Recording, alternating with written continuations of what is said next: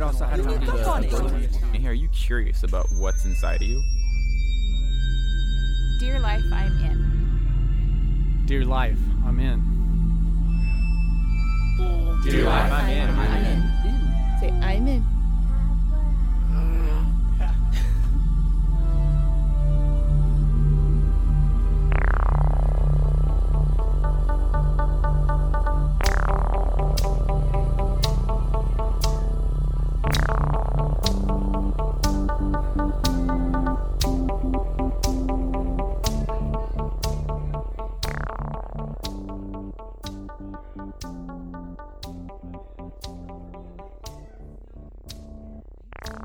Okay, so we're on episode 2. We are. This is number 2. Number 2. Yeah. The first one was so fun. It was like, wait, can we do another one? Yeah. I know. It's been really great. We had some really good feedback too. Yeah. Like we launched it on Monday? Yeah, So we're Monday. recording another. Yeah. Mm-hmm. Yep. So episode 2. And so Episode 2. we really like, you look at the big picture of really what it is that we do, and we know that it's rad. If we do say so ourselves. We're so rad for sitting here and just talking about stuff. And really it's when we were even just talking about these ideas of what to even talk about on our podcast, because obviously we have a classroom that we work in, which is a gym classroom, aka gym, With a cool chalkboard. Yes, those of you that are watching, you Watching, can see I know, how right? awesome Get to see the board is. But we just know the magic of movement, but we also know the magic of pulling a lot of just behavior into, I don't want to say into reality, because it is still a reality in our life, but to really bring it to the forefront and say like, okay, let's address these things with how we manage stress, and then also how we move, how much we're moving. And so we have a safe space where women can really look at all of those things. Yeah. And we get to use movement to sort of mimic life situations Yeah. of, hey, what happens when this gets really hard? Yeah. Well, I do this. And we're like, well, let's just grab a sled and really see what happens. And really see what, Yeah. and by a sled, you mean like for those, not that like are a kind of out of the gym toboggan. world. Yeah. Not a sit on and slide Ride down. down on the snow. Yeah. No. So a sled that Like you a push sled you or push. a drag sled or Yeah. Yeah. So using movement to really help people learn and help people connect with them. Mm-hmm. Yeah. Yeah. So it's more like facilitating a response and then having something to reference when we have conversation. Yeah. Right. And so I feel like and I don't know about you or how you feel about this, but when or if you are in a situation, oh, that was slick.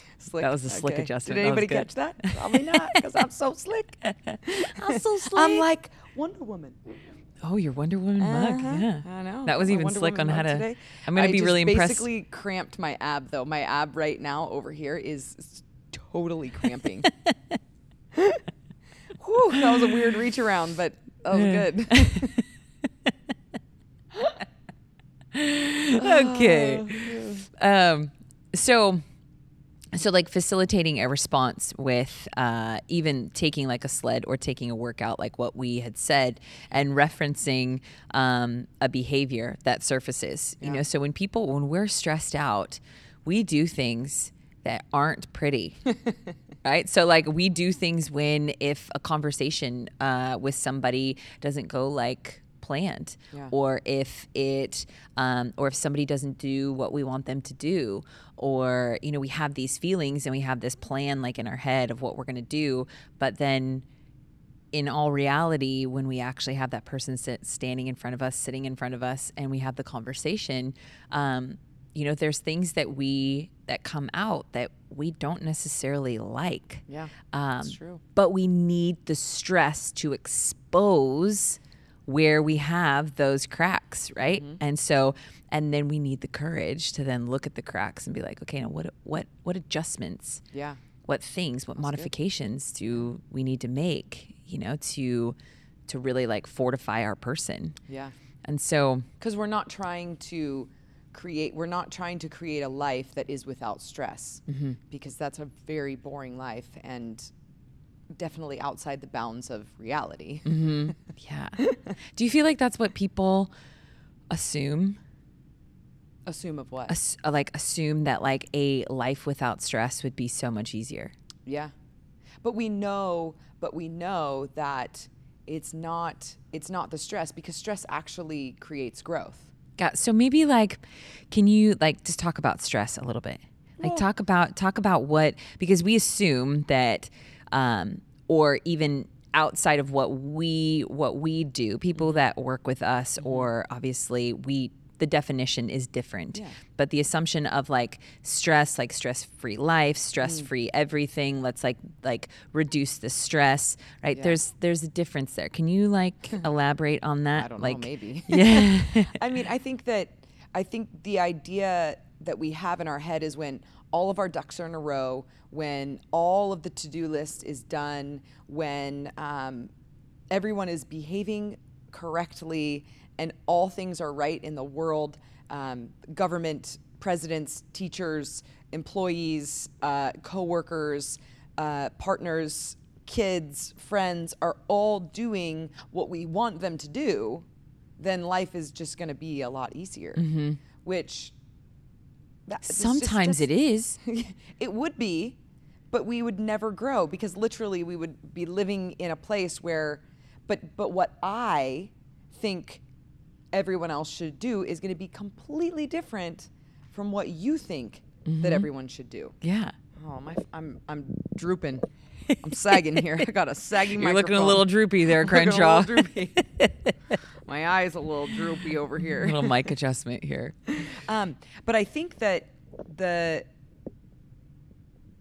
to say that once everything is right, then everything will be right.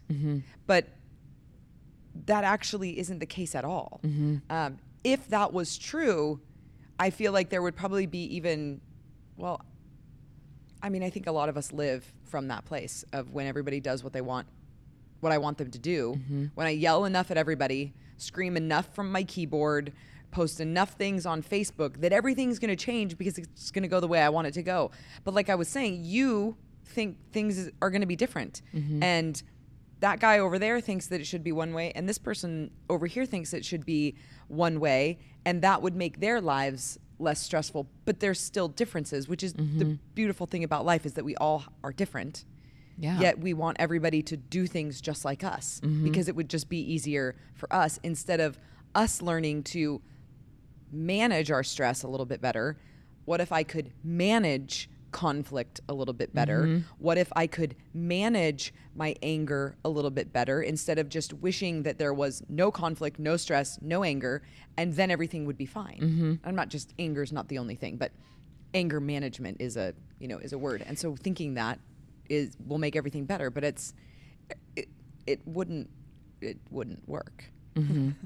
Would you say that it's a weird contradiction, because it's like we want everyone to be like us, but yet I do not want everybody to be like me. But I feel mean, like we want people to do things the way that we do things. Yeah. You know, we want people to respond the way that we would respond. We want people to stand up. But you know what I mean? Like in concept, it would be really nice if people would do things the way that we do things, and then we don't have to do anything. Then we don't have to stand up for something. Then we don't have to have the conversation, or because then without the conversation, we actually don't even get the exposure of our own behavior or our own thought pattern, or even the exposure of like being with other people and the benefit of that. But being with people is hard. Yeah. And like the contradiction is funny, because it's like, I want you to do things the way that I want them to be done. Yeah.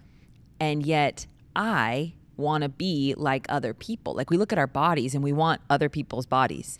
We want other people's lives. We want other people's, and when I say we, I mean like as a culture, it really is like I want their job, I want their spouse, I want their children, I want, and it might not look like all of those things, but it looks like I want their discipline in their body because they've got a great body.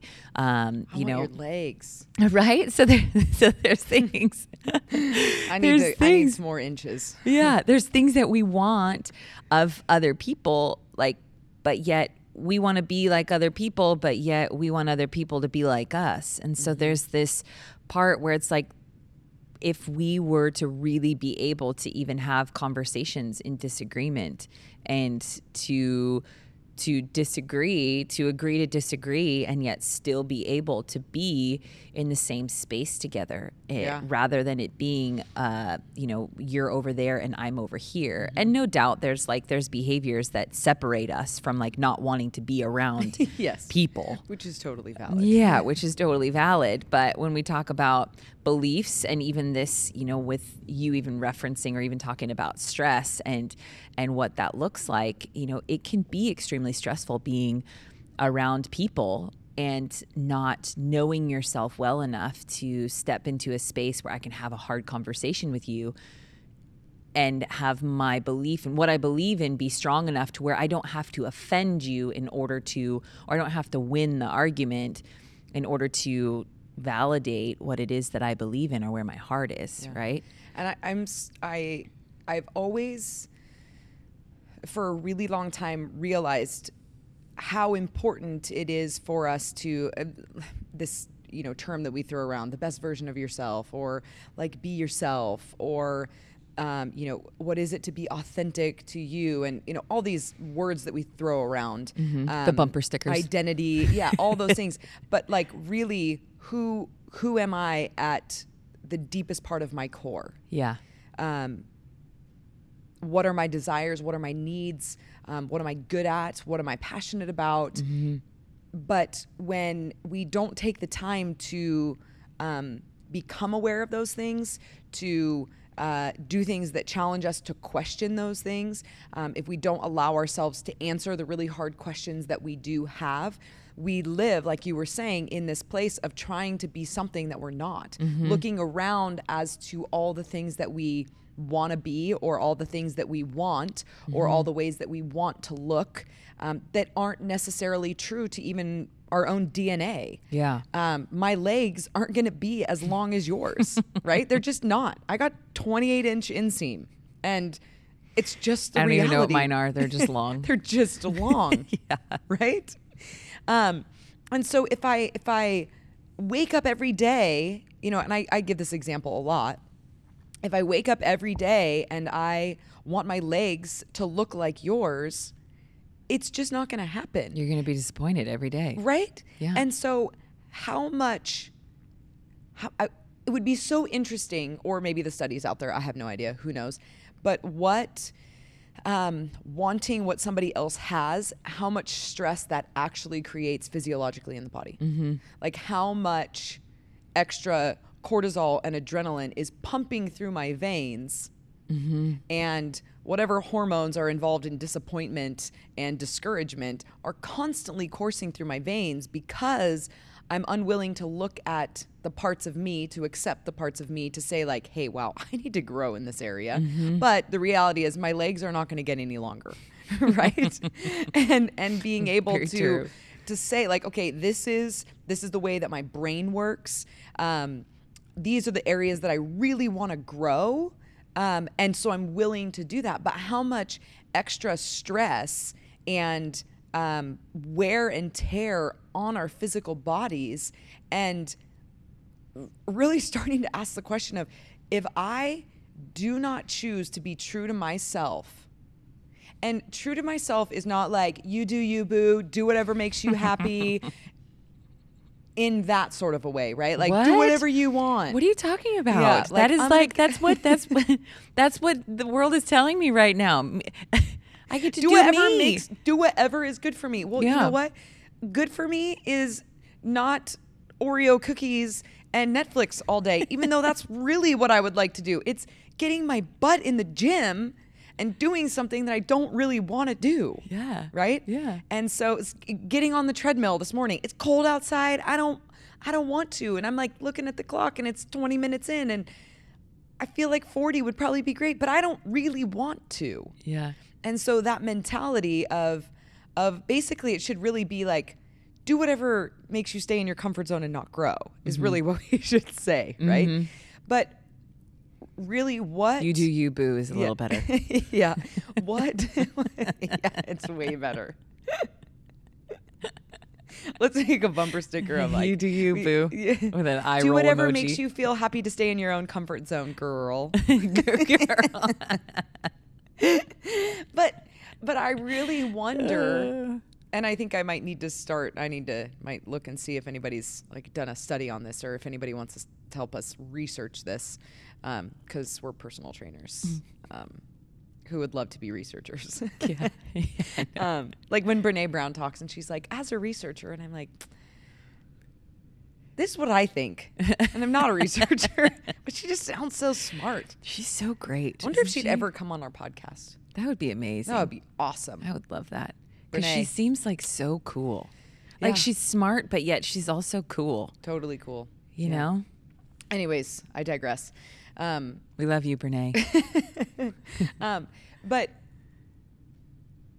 really, what is happening to our bodies? Are we actually? I don't even want to ask the question of are we. I pretty much think the answer is yes.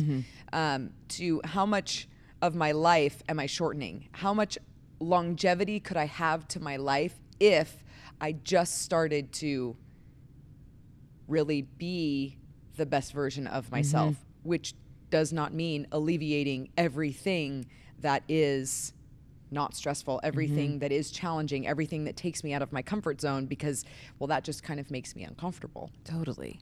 Right? And then just staying in this place of mediocrity and just like, it's fine, could be worse. Yeah. But really, what is that doing to our health? What is comparison? What is looking around doing to our physical bodies, to our minds? How is that affecting us?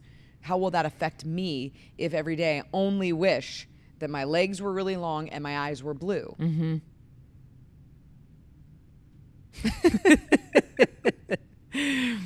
It's true. But and, what- and there are so many things that we see in other people that we admire. Yes. And it is like there's that relationship with admiration, like, okay, am I admiring this, or is there a jealousy or am I envious, you know, with these things and some of the things are things that people can't even help. Yeah. You know, like the color of their eyes. Obviously now we have things that you can change the color of your eyes. You can. I've actually thought about that before. Yeah. Really? Yes. Crazy. Like way back in the day when there was all the things that I wish that I could change about myself. The color of your eyes. Color of my That would eyes. be so weird. Color of my eyes, the sound of my laugh. Really? Yeah. But see, guess what? If I don't like the sound of my own laugh, you think I'm going to laugh very often? That's very true. That's very true. Right? And we assume, even as, you know, and this is going to lead into really like what we really want to talk about today. Oh, yeah, we're gonna get there. Yeah, we're going to get there. But this is all really good. You know, it is looking at the things that even as, you know, because people see us, we're personal trainers, and we have seasons where we're like extremely fit. And That is not one of those seasons right now. right now is not one of those fit seasons. seasons. No, but we're athletes, and so there's this assumption that things are easy for us all the time. And neither of us have children, and so we don't have like the mom bod that the moms talk about, where it's like I've had 5 babies or I've had 2 babies and I just haven't been able to get rid of this, or things obviously change with the body over time, with age, but then also just with life in general, and the amount of stress obviously that we hold. But as young girls, you know, I remember as a young girl, like I wanted to change my nose. Like my nose is not small by any means, and it is pretty much the same size now. Just like my height. Like I haven't really like grown a whole lot or didn't grow a whole lot when I was like 12 years old. My nose was the same size and I was about the height that I am now. Yeah. I was like 5'7". You'd look so weird if you didn't have that nose. I know. So weird. But when I was a young girl, all I wanted to do was change it. I'm really glad that you didn't. I just thought, I mean, I remember even sitting at my desk and I would have my hand, I would like let my head rest on my hand in a way that would cover my profile or like camouflage my profile, because my schnoz is that of my grandma and my dad. You know, it's like those. And it it's, never stops growing over your lifetime. I know. I've thought of that too. And I'm like, great. That's great. I've got really small ears and a very large nose. And so it's. Yeah, but you would not be Chantel Dayton without No. that nose. It'd be so weird. I had a friend of mine I don't remember how old I was. I think I was like 16, and I wanted to be an actor. I wanted to be a stunt double, and my instructor Chip Wright at the karate school that I worked at, and somebody who I looked up to. He was a stunt double for Chuck Norris. Yeah. And so you know Chuck Norris. Yes, I do. Oh boy. I mean, we don't have coffee or talk on the phone or text or anything, but when I see him, he knows who I am. He knows and who you are, and he would give you a hug. Yeah, totally. Oh boy. I would just give got him mad props, and we might have just gotten some more followers. So my instructor was his stunt double through Walker, Texas Ranger, and through some of the other movies that he's done. And like seeing that, I wanted to be in the film industry of some sort. And I loved drama. I loved Like a acting. female Chuck Norris. Maybe. Yeah. Maybe. Yeah. I wanted to be an actress. Yeah. And so this was something that I thought, well, I can't be an actress if my nose is like it is. And so these were things that I would think about, you know, and being a girl, an athlete, like my chest was also really small. And I was like, well, I don't have boobs and I have a big nose. So if I get my nose fixed and I just get some fake boobs, like it's going to be great. And those honestly, as a 16-year-old girl, those were the things, like just being able to drive, those were the things that I thought about. Yeah. And even before that, I even thought about changing my profile and changing, like if you think about your profile, it's so significant to your like identifying you as a human. Like when you see, if you were to see just like the shadow of someone's profile that you're like, hey, that's my mom, or that's my dad, or that's my best friend, or that's me. Yeah. But if you change that, there's so much, like your shadow changes, like what you cast like on the world around you is so different. Yeah. And I remember my friend Jeannie Newfield, I was in the locker room and we were changing into our uniforms before we went out on the floor, and we're training together. And I don't remember how it came up, but she was a woman that was in my life for a really long time. And I tested every test since I was 10 years old with her up until I was 30, until I was promoted to my 6th degree black belt. Every single one, it was me and her. And so she was really special to me, and so I trusted her. And we were in the locker room, and I had mentioned something about my nose, about wanting to get it fixed. And she turned and looked at me in a sense that, because when you say something about yourself that you want to change, girls are like, oh no, girl, like no, you're beautiful just the way that you are, and they like give you a hug or like some type of like sugar like comment just to like have it be easier to go down, right? And she looked at me and she was like, Chantel, you would not be you without your nose. And I was like, I totally let that land. And I don't know what it was as a 16-year-old girl that like even allowed me to hear that and to have something that is on my face that I have despised like my whole life, to then have her say that you would not be you without that. Yeah. I was just like, well, I'm not changing it then. You Yeah. know, like it was just like this reality, Yeah. this wisdom from somebody that I really trusted and I loved, and I knew that she loved me. And I really did let it land, and it changed my plan. And it's still like some days I'm like, dude, I've got a big nose, but it's okay. Yeah. You know, it's me. Yeah. It's part of who I am. And but when you embrace fully who you are, the things that you can change and then the things that you can't change and the Yeah. things that you're choosing not to, like it changes a lot of things, you know, and just how you present yourself to people around you, which, you know, it's really important for us, obviously, to be women, for women that are listening or watching, to be that for young girls, where it is like, but if we don't have that in ourselves, we can't share that with other people. Yeah. Like it becomes just the sugar. Yeah. It becomes the empty stuff. You know, where if somebody told me like, yeah, you're right. Like when you get older, you should fix that thing, you know, and you also might want to like check out your breasts of some sort, you know, like fix those because you know, see what yeah. So it's like, but I think like having that voice is important to Yeah. really speak honesty into young girls. And yeah. So with that being said, so there's like, so like you and me, we go back obviously in like not a really long period of time. Like we've been friends for like 5 years, right? And which is just insane to me. Yeah. So crazy. So crazy. And so when I first met you, you were a trainer at a CrossFit gym, and I was doing some classes, and you were a coach, my coach on occasion, and there were certain things that you would talk about. And one of these things where you would always talk about excellence, and you would say excellence, and I would hear perfection. And so I was like, oh yeah, I know perfection. Like I'm a martial artist. You know, I study an art. We do the same thing over and over and over again, making adjustments, getting better.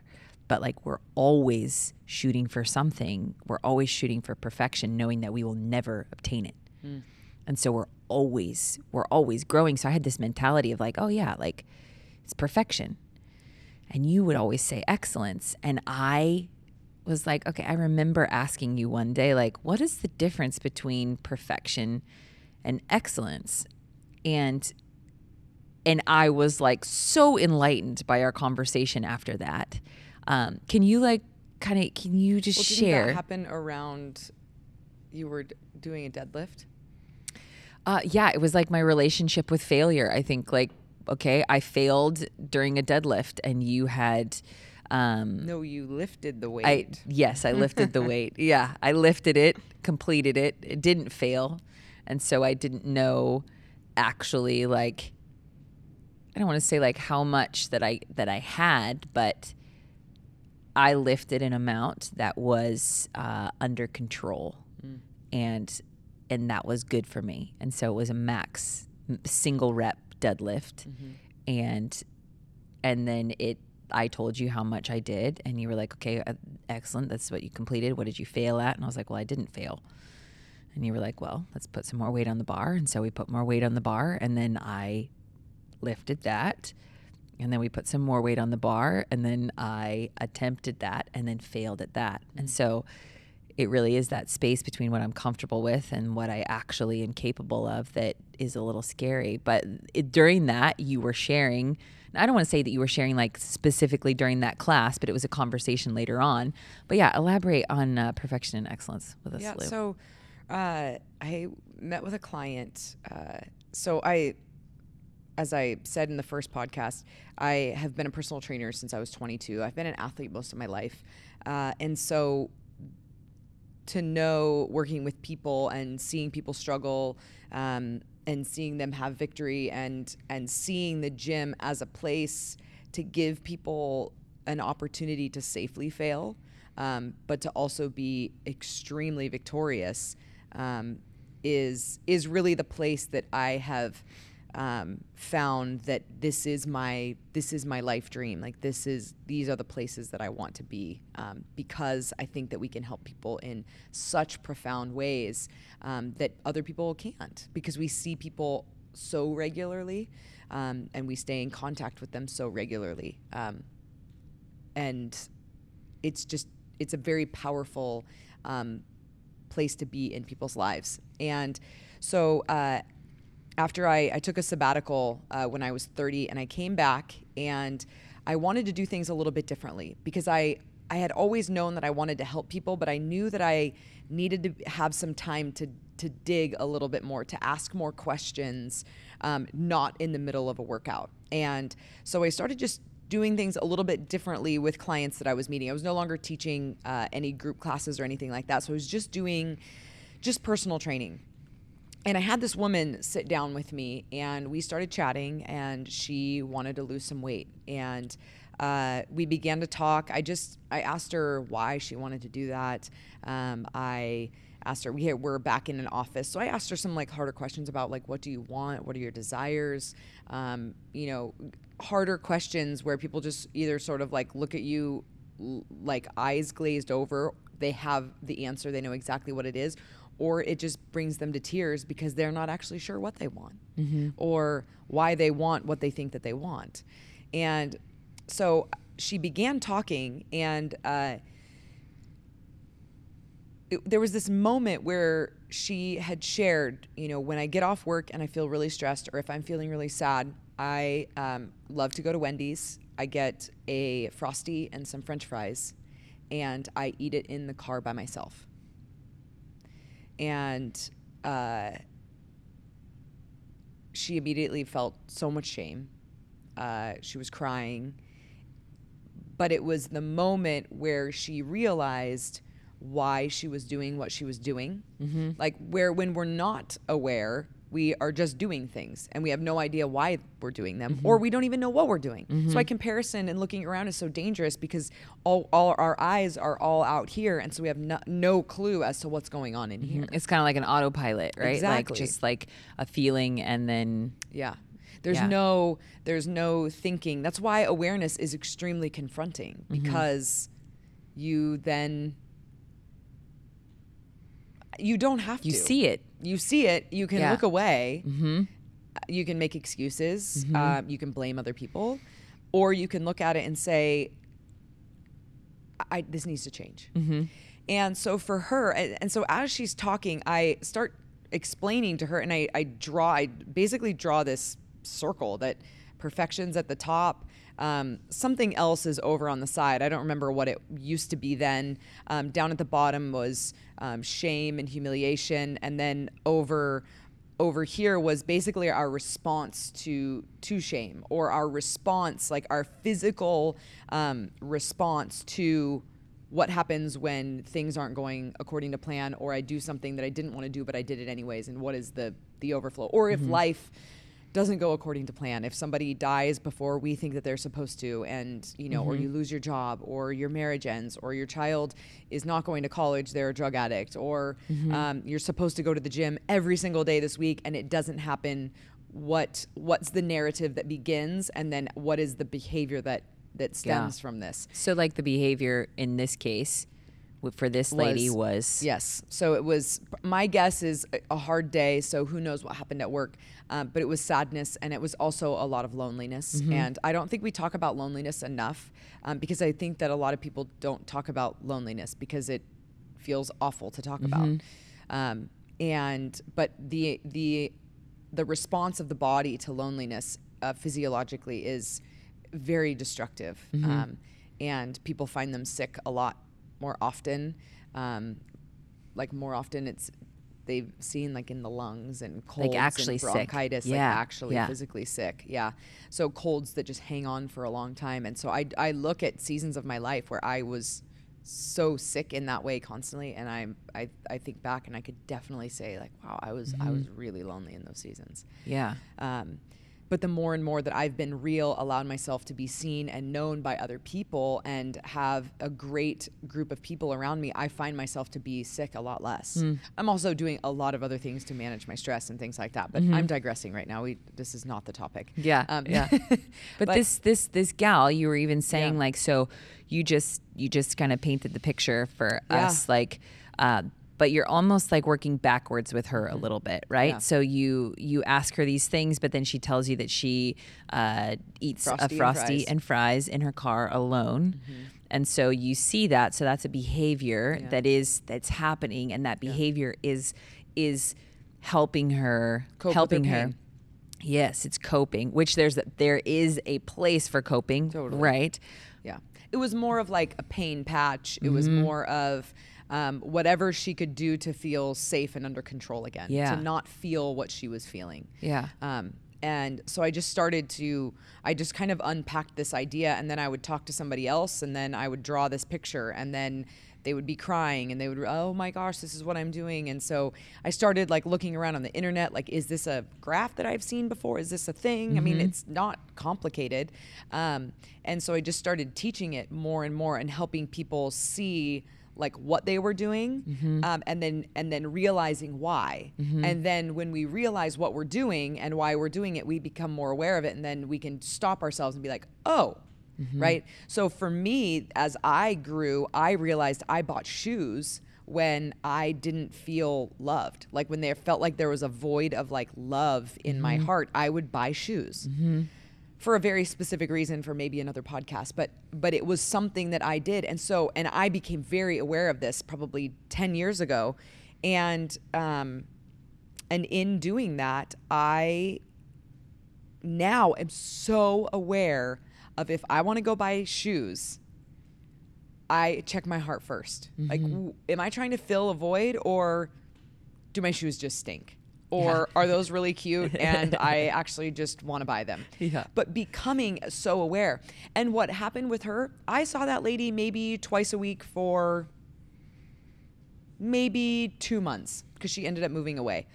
And I am not kidding you, that woman, maybe 3 months. Like, we didn't train hard. I didn't even put her on a diet. That woman lost like 60 pounds, like that. Because there was a place in her that she was realizing that she was voodoo. Yeah, Is that what it was is? voodoo. Yeah. Yeah. It was awareness. And so Yeah. whatever happened with her, she started paying attention to what she was eating. She probably was like, oh my gosh, I need to go make more friends. I can't even remember all the things that transpired, but it wasn't because I killed her every day in the gym and because she was working out with me 7 days a week and I cut her calories by 1,000, and that happened. It just, something lit up in her where she realized what she was doing and why she was doing it, and then she was able to say, oh my gosh. And so it's definitely the idea, the concept of this thing that we call the cycle, now in Camp 17, has very, very much evolved, and I feel like become way more powerful. And just being able to give like really simple examples, the more and more you watch people, I'm gonna do a Whole30, and then you like accidentally eat sugar, and so then you feel like I'm a total failure, and so then you go eat the whole pantry, and then once you hate yourself enough, then you move back up to the top of the circle, and you're gonna be perfect again, and you're gonna meet all your expectations, and that's just not reality. And so when we can look at this and say, okay, so perfection is actually a false sense of reality that I myself have created. So my idea of perfection is completely subjective, because your idea of perfection is going to be completely different. But perfection it's not even false, and it's completely driven by fear and comparison. And so it's like you said when we started talking about this, even for our business, like, how do we put this in here? You said, gosh, comparison or perfection is literally like trying to hit the bullseye on a target that doesn't even exist. There's not even a target there. So you're constantly shooting blanks at a target that doesn't exist. So then you're completely discouraged, disappointed, and utterly lost because you're trying to hit a mark that's it's not even there. Because then you live this life of, because there is the occasional moment when all of the things that I want and the things that I think should be actually happen. Yeah. Right? Like there are moments where it's like there might be, there might be the sun. It might not be the time that I thought it was going to be, but it, whether it Conditions are right. when the conditions are perfect. Right? And so it's like I ate, I went to the gym, and I woke up, I felt good. I went to the gym, I came home, I ate whatever. I went to work. All the kids were ready to go to school when I got home from the gym. They didn't complain or fight with each other, right? And so you have okay, that's all good. Deep down, you're thinking okay, this is all too good to be true. What's going on? So even when things go how we want them to go in this perfect measure, we in the back of our mind, we're thinking something is wrong because everything's going so well, right? Or then we want to sabotage it with this thought of okay, everything is it can't get any better. And so then all the days that you live after that, because even let's say the day's completed, your kids go to school, they're all little angels, they have great reports from their teachers that day. You go to work, everything is awesome. You come home, your husband's brought you flowers and he made dinner, and then right, so it's this occasion where then the next day you wake up and one of your kids is puking, and you run into the gym, but then all of the machines that you wanted to use that morning are all taken, and then you hit every light on the way home. So all of these things start to happen where then you're of course, that day was the perfect day, and all the other days are wasted. But which ultimately is not what true. happened was that just nothing seemed to go wrong, which is another danger of this idea of perfection, is that the said perfectionist is living just to not do anything wrong. Yeah. That's the ultimate goal, is I'm just not going to do anything wrong. So everything just needs to be right, or I need to be right. And so then said perfectionist just lives trying to constantly be right. And let's be honest, who actually wants to hang out with someone who's just always trying to be right? Well, I am always right, so You're How do you always feel? right, and you're always funny. Gosh. oh shoot. So- But it's true. It's a sad reality, though. I think that we have seen throughout the camps that we've had, the classes that we've had, the seminars that we've taught, the hundreds of women that have come through our doors and have been through the program, where it's as much as we sit back on the outside of this and we're like, oh man, that's totally not me. That is not me.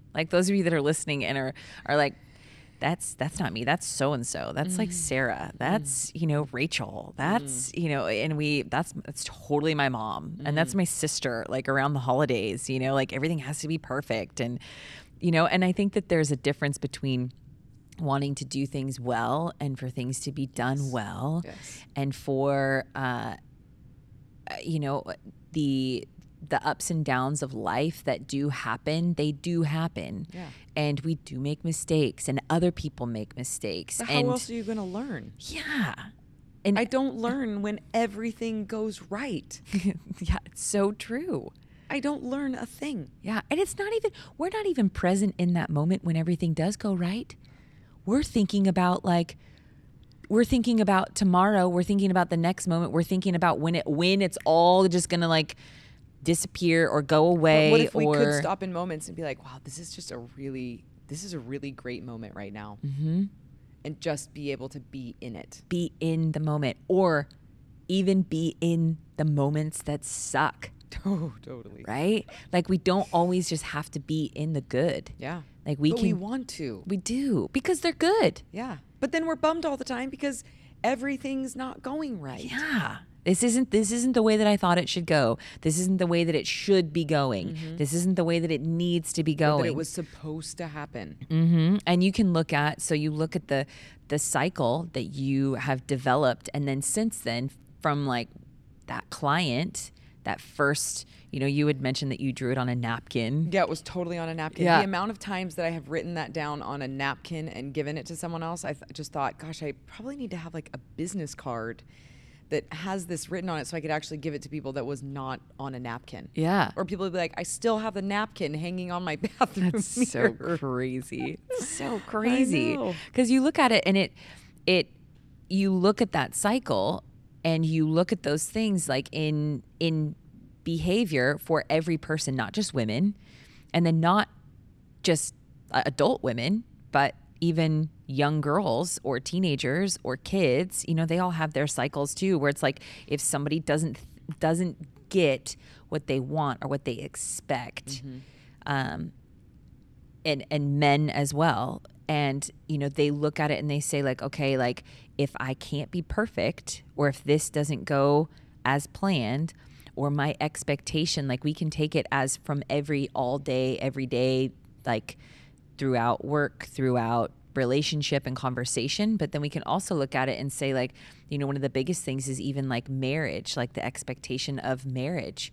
When I enter into a relationship, a union with another person, and this is how it's going to go.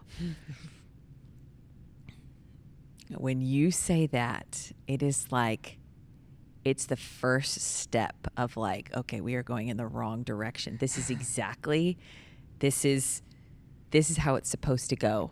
And it's going to go all the ways that it didn't go for my parents or my grandparents, but all in all, not acknowledging that you are now doing life with another human.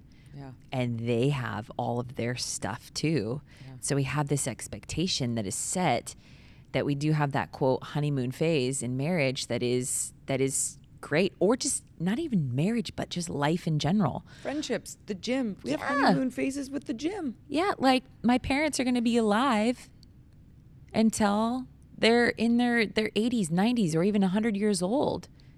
And I'm going to bury, my parents, or, we're not supposed to bury our children, like when we look at that, it is looking at like people have kids and the kids die. The parents get sick and they die.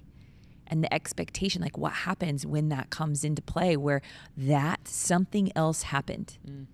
I got married and I did not get married to get divorced, but it happened. Yeah. How did that happen? Well, I'm not supposed to be 39. I'm supposed to be 39 married with a gaggle of kids. Totally. But I'm 39 and I'm not married and don't have a gaggle of kids. Yeah. So then what do I do from there? Mm-hmm. How do I live my life? How do we live our lives when the things that we think were supposed to happen, or the shoulds, like culturally, I should have already been married. But had I married any of the men before that, I would probably fully be divorced. Yeah. That's why we shouldn't should ourselves. No, quit shooting yourself. It's embarrassing. Right? I'm just It's kidding. so embarrassing. It stinks. What's that smell? But I think that there is, obviously there's hope on the other side of this. This isn't just if you think that perfection is, well, now what do I do about it, right? And the reality is that excellence, humility, empathy, and self-control and balance are what can find us breaking the cycle. It's what's on the other side of a broken cycle. It's what is on the other side of saying, okay, so something else did happen. And that something else wasn't supposed to happen. That shouldn't have happened. But it did. And so what am I going to do? And so when I can see life as that was not supposed to happen, something else did happen, and I don't allow myself to fully like turn the corners of the rest of my cycle where I move into shame, or I move into blame, or I move into arrogance, or I move into, really gross a false humility, whatever it is, if I don't move myself into those places, and then use my physical overflows, whatever those might be, whether it's social media, sugar, wine, drugs, A lot shopping, of distraction. yeah, busyness, Which work, overexercise, which takes us away from feeling it. exactly, Right. Yeah. Yeah. And so when I can say, okay, something else happened, but then I allow myself, you know, you and I had this conversation the other day after I got done teaching, and I'm reading this really great book right now. And we so value and believe in feeling, feeling the entirety of what it is to be human. So we have created a safe space for people to come in here and to feel the entire palette of human emotion, whether it be anger or sadness. We've given people places to grieve, to find joy, to be excited, to fail, to succeed, to scream, to yell, to cry, to belly laugh, to guttural cry, to scream their heads off, to take a baseball bat to a bag, and to allow themselves to fully feel and to acknowledge the full expression of what it is to be human. And so I think that when we allow ourselves to be human, which I feel like should sometimes be one of our taglines, is like, we're just helping people be more human, which can be messy, but so beautiful. Yeah. Yeah. It's so beautiful. And even like what you talk about when you teach the cycle and you are looking at like mistakes, and you say like mistakes, and it's really hard because sometimes it's like disappointments, by other people or other things, because there are some things that, there's two sides to this coin. There are the things that in your life, when you're present, things in life happen to you. And then there's other things where you happen to other people. And so there's responsibility, and there's acknowledging the mistake and acknowledging. But if we don't actually have like a reference of like, this is really who I want to be, this is where I want to be, this is where, because if we don't have that tension between where we are now and what we want, we won't actually feel those pulls anywhere. Like we won't feel like when we make a mistake, like you say, like even the courage to feel it. Yeah. And be like, dude, I made a mistake. Yeah. Like I made a mistake, and I'm going to feel it. I'm going to feel sad. I'm going to feel disappointed. I'm going to be angry. Yeah. Right? Yeah. So it's like, it's so important. But why do you feel like people are so afraid to feel? Because we look weak. Yeah. When we feel certain emotions, we either look psycho, we look weak, we look like we don't have it all together, we might look out of control, we might look damaged and broken. And so it's just safer to try to keep the lid on. But eventually either the lid staying on is going to deteriorate your health, kill you early, or you're not going to be able to keep the lid on. Yeah. And everyone around you is going to be the benefactor of the blown lid, which a blown lid looks a lot different than the connection and expression of true emotion, because it's a lot different to express than to react. Yeah.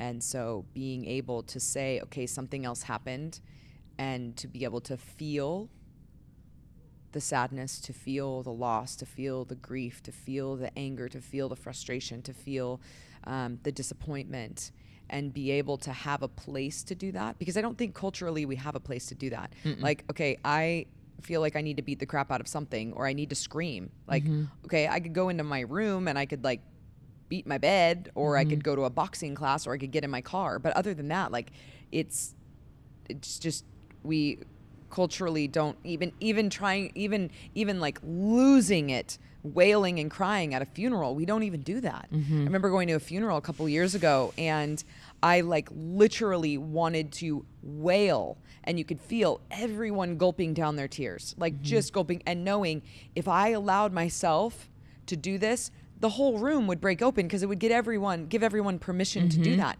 But I didn't have enough courage to do it because like, oh, what would people think of me? Yeah. But you're like, but my friend just died. And so even holding back my own grief has probably been detrimental to my health and to my stress management and to my anger management and to my conflict management, because we try to put the lid on. And I put the lid on my entire, I like literally was unable to cry until I was probably 26 years old. And then you know what? The lid came off and I could not stop crying for weeks. It was very disruptive to life. Yeah. A lot more disruptive, because I think that's what happens to people as well, is if I take the lid off now and I feel this, we feel like it's never going to stop. But it will.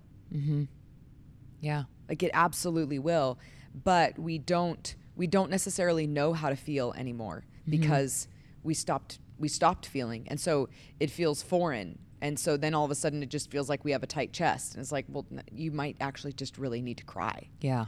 Like when now I am so aware of my own body that it literally feels like I'm getting sick. Yeah. I'm not getting sick. I just need to cry. Yeah. And so when I can look at disappointment and acknowledge disappointment, I can then move disappointment out of the way and look down into this hole where desire now lays. This has just been buried in a bunch of disappointments that I haven't acknowledged. Yeah. Or sadness, right? Like I want to find joy in my life. Okay, well, I have to be willing to feel anger and to feel sadness, and I have to be able to be honest with the fact that I need to grieve. That's so good. Or whatever else it is. Yeah. So like if you look at that and you say, okay, so we are a culture that, I don't want to say doesn't value feeling, but we are afraid. Yeah. We're afraid of feeling. And I think part of that also is it's a cycle itself. When someone starts to cry or someone gets angry, we say, oh, hush, hush, like don't cry. Don't get angry. Look at the positive, And so there is a balance where sometimes we do just need to look at the positive things. Yeah. But in the moments where you are emoting, where you're angry or frustrated or sad, those aren't moments to like look at all these positive things to distract you from what you're feeling, right? It's process the emotion, like even what you're saying. And when you process the emotion, then there's the freedom on the other side. So much freedom on the other side. Because you're no longer trying to find something to suppress what you were originally feeling. And so it's like the second it comes in, allowing yourself to feel it, but also being those people that allow other people to feel it. Good. It's so good. Yeah, because it is like because sometimes when people get angry or when they get upset or when they get mad or start to express themselves, like it makes you uncomfortable. Yeah. When kids throw fits, it makes you uncomfortable. Or you look at parents and you're like, dude, control your child. But guess what? That kid is actually processing their emotion without language. Yeah. And so then they're not going to like think about it afterwards because they actually just and freaked out in Target. Yeah. But it makes us look like our kid's out of control when we actually just have a kid that might be feeling something that they don't really know what's going on. They're just feeling very frustrated. Yeah. Yeah. And we don't need, the whole world to be privy to our, the kids totally. tantrum. And so you just take them by their hand and let them. And what I'm not saying is like, Yeah. There's a balance here. Yeah, Okay, totally. Yeah. Totally. Of like being disrespectful and misbehaving versus having like naughty children and then having a Yes. child that's just doesn't have language for how they're feeling. Yeah. So and they so cry. take them outside and let them freak out. Like just let them freak out Put 'em and in just the car and and be there with they'll them. feel better later, or they'll get so tired that they'll stop crying. Exactly. Be asleep. Yeah. And then the other part of that too is like really being where it's not disciplining. So we look at this and as adults, so we have trouble feeling. We have fear of expression, fear of feeling. And so now we are looking for therapies or ways to process this emotion or allow this emotion out. And so we're trying to like revert back to like actually this relationship Finding with it. feeling and emoting that was severed when we were kids, where it was like you got upset for something happening and there wasn't a conversation or somebody sitting with you while you were like throwing a fit and, you know, having it be safe enough for you to throw a fit. But instead you got spanked and told, you know, stop crying or stop being afraid, or rather than why are you afraid, or it's okay to cry. You know, and so whether there be, because ultimately like the role of a parent, and obviously we are not parents, right? But we also know human behavior, unlike a lot of people do. And we also know what it's like to work with women who are, some of them are just big kids with money, right? They throw There it fits. is. Yep. They throw fits. They, when they don't get their way, Yeah. they quit when they don't get their way. They will move away from the tension when things get hard rather than have the hard conversations. They will. And so it's We forget as adults that we don't like to tell ourselves no, because we're Yeah. adults, so we don't have to tell ourselves no. totally. Yeah. I can buy whatever I want to buy, you know, in those little things. Like I remember when I was a kid and I was like, man, when I grow up, I'm going to buy so many candy bars. Because that was like the conversation. When I would go into the grocery store, my mom's like, no, you're not having a candy bar. And I'm like, what? And I just thought, and then when I get allowance, that was what I would go and I'd buy Yeah. candy bars or beef jerky or, you know, like that shredded jerky that looked like it was in like a chew can. You know, I just loved that. Or like Big League Chew, where you're chewing Yeah. and it's rotting your teeth. It's just like, yeah, those things Yeah. I just loved, like absolutely Yeah. loved that kind Going of to the stuff. store with all your like money in your pocket and coming back with your like those little, remember those little like 1 cent like flavored Tootsie Rolls? Yeah. Oh, or the gosh. Jolly Ranchers. Yeah. Oh, Look at us. so good. Still got me a sweet tooth. But you look at that and it's like those were the things that I thought that I was going to do when I got older. So when I was younger, I was like, I am going to buy whatever I want to buy whenever I want to buy it. And so I had like this With that fantasy. head bob? Oh yeah. You know. And it was that way of like, not necessarily that maturity, but the conversation, you know, that doesn't happen or that needs to happen even around like when you're older and you have money and you didn't mature necessarily. You got older Yeah. and you got more money Yeah. and that's it, Yeah. you know, and then you gained more responsibility and then you had children and now the cycle continues, right? Where it is like, but it is something that we see, and it's not a matter of like standing on the outside and being like, oh, but looking at it and saying like, wow, like what can we do as women who have eyes to see this and who have hearts for the patience even to help like regain this sense of feeling and providing a place of safety where people can truly express and feel. And it's been crazy. And like this cycle is like a staple. Yeah. It's such an eye opener for the ladies with like, okay, like what do I have in excess Yeah.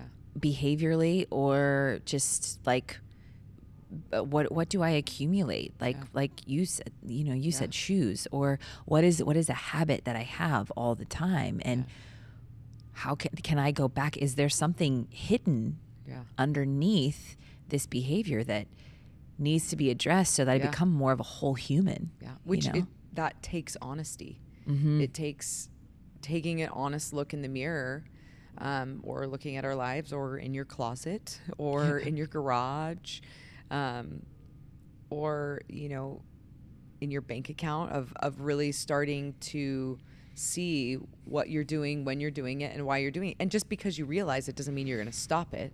Yeah, totally. You're going to realize there's still times where I go out and buy a pair of shoes because I want to buy a pair of shoes. Mm-hmm. And there's times where I eat more sugar than I should because